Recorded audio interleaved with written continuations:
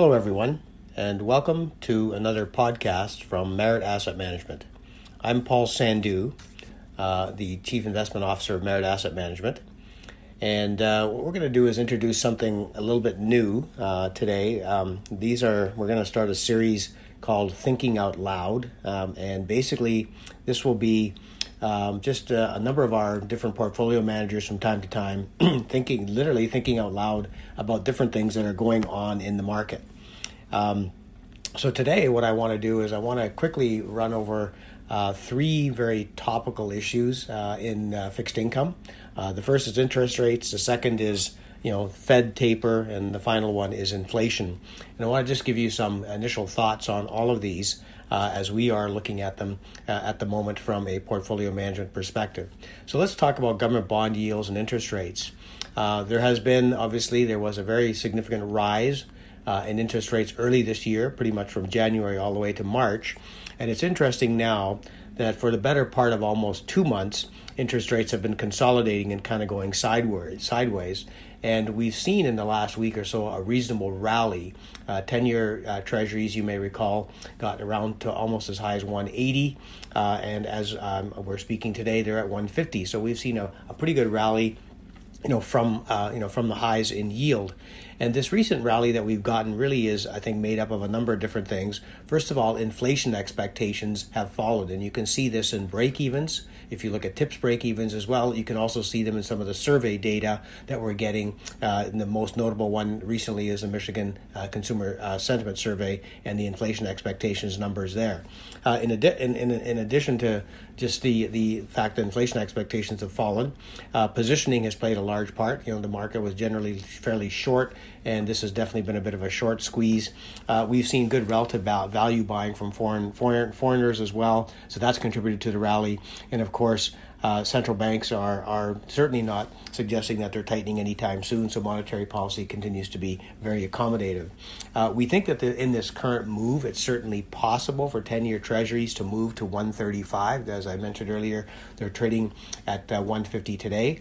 But in general, we would suggest that if we get a move through 140, we will be increasing our short position relative to the benchmark across all of our mandates. We continue to believe that the fair value for the U.S. 10-year Treasury is around 170.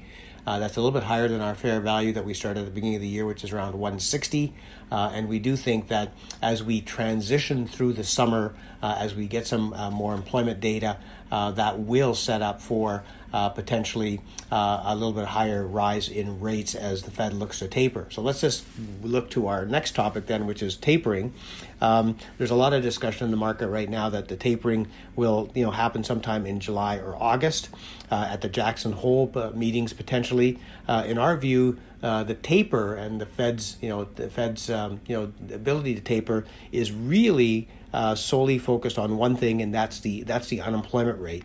It's important in our view for the unemployment rate to fall below probably into that area of around 4.5% before the Fed thinks about tapering, and we think that will take a number of months. So we don't think that there's any kind of July-August timeline per se. We do think that all you have to do if you want to think about tapering is to think about what the unemployment rate is, how much progress the Fed thinks is being made on getting all those jobs lost during the global health pandemic. And that really is their main reaction function, in our view, relative to tapering.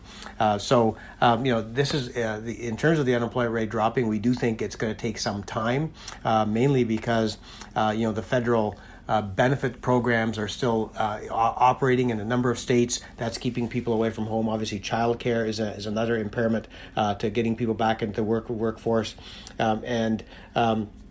Obviously, the pace of vaccinations is another. So we do think that those three things will continue to play a part. But one thing that will be really important to watch are the seasonal adjustments that happen in the June and July and August numbers. To date, when we've seen the April and May numbers, the seasonals have actually pushed against higher employment or non-farm numbers. We think that begins to change a little bit when you see the June numbers, and actually a fair bit when you see the July and August numbers. So that could really be the signal where we have a much more aggressive expansion in employment in the U.S., which then gets the Fed to start thinking probably later in the fall, if we get those kinds of numbers, about the potential for taper.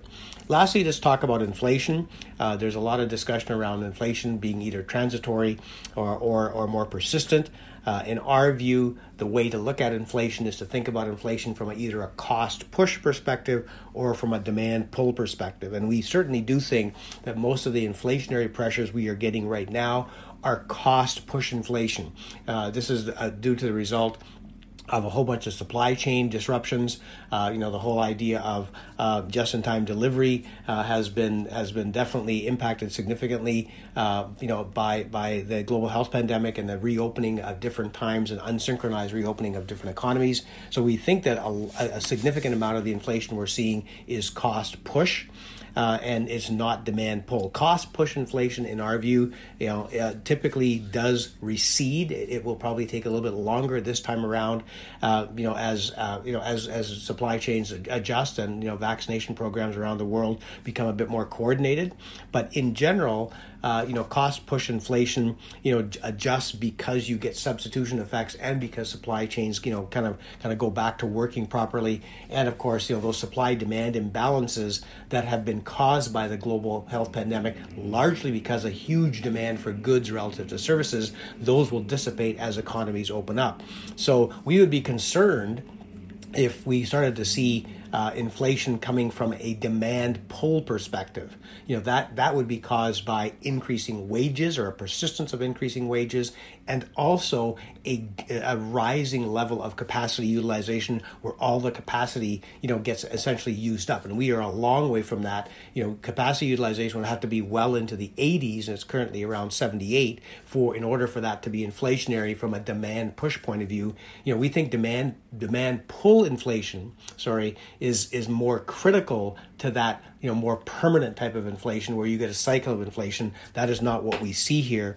And as a result, we continue to believe that a large part of what we're seeing in terms of inflationary pressures and what's driving, interest rates and concern about higher interest rates is going to be transitory. Now, we will say that headline inflation, we think it will peak in the next month or two in the U.S., but we do believe that core inflation will be stickier for longer. It will probably persist into the early part of next year. And if that is the case, we do believe that that is going to cause, some consternation for the Fed with respect to not just tapering, but also for the market to be getting a little bit nervous around maybe the Fed or other central banks getting behind the curve as inflation stays stickier for longer. But we are prepared, given how we look at inflation globally and core inflation in particular. We do think our models are telling us it'll be stickier for longer, but it is largely transitory. So we are not looking for a new cycle of higher growth or higher inflation. So those are three quick thoughts on interest rates, taper, and inflation. Please make sure that if you have any questions, that you reach out to your wholesaler or to our sales team, Roberto, Sean, Chris, and Mark Culver. And we'll look forward to another Thinking Out Loud soon. Thanks very much for listening, and we'll talk to you soon. This podcast is provided as a general source of information and should not be considered personal, legal, accounting, tax, or investment advice, or construed as an endorsement or recommendation of any entity or security discussed. Investors should seek the advice of professionals prior to implementing any changes to their investment. Certain statements in this podcast are forward-looking that are predictive in nature, depend upon, or refer to future events or conditions. Forward-looking statements are subject to risks, uncertainties, and assumptions that could cause actual results to differ materially from those set forth. Although the forward-looking statements contained herein are based upon what CI Global Asset Management and the portfolio manager believe to be reasonable assumptions, neither CI Global Asset Management nor the portfolio manager can assure that actual results will be consistent with these forward-looking statements. Certain statements contained in this podcast are based in whole or in part on information provided by third parties, and CI Global Asset Management has taken reasonable steps to ensure their accuracy. Market conditions may change, which may impact the information contained in this podcast. Commissions, trailing commissions, management fees, and expenses all may be associated with mutual fund investments. Please read the prospectus before investing. The indicated rates of return are the historical annual compounded total returns net of fees and expenses payable by the fund, including changes in security value and reinvestment of all dividends or distributions, and do not take into account sales, redemption, distribution, or optional charges or income taxes payable by any security holder that would have reduced returns. Mutual funds are not guaranteed, their values change frequently, and past performance may not be repeated.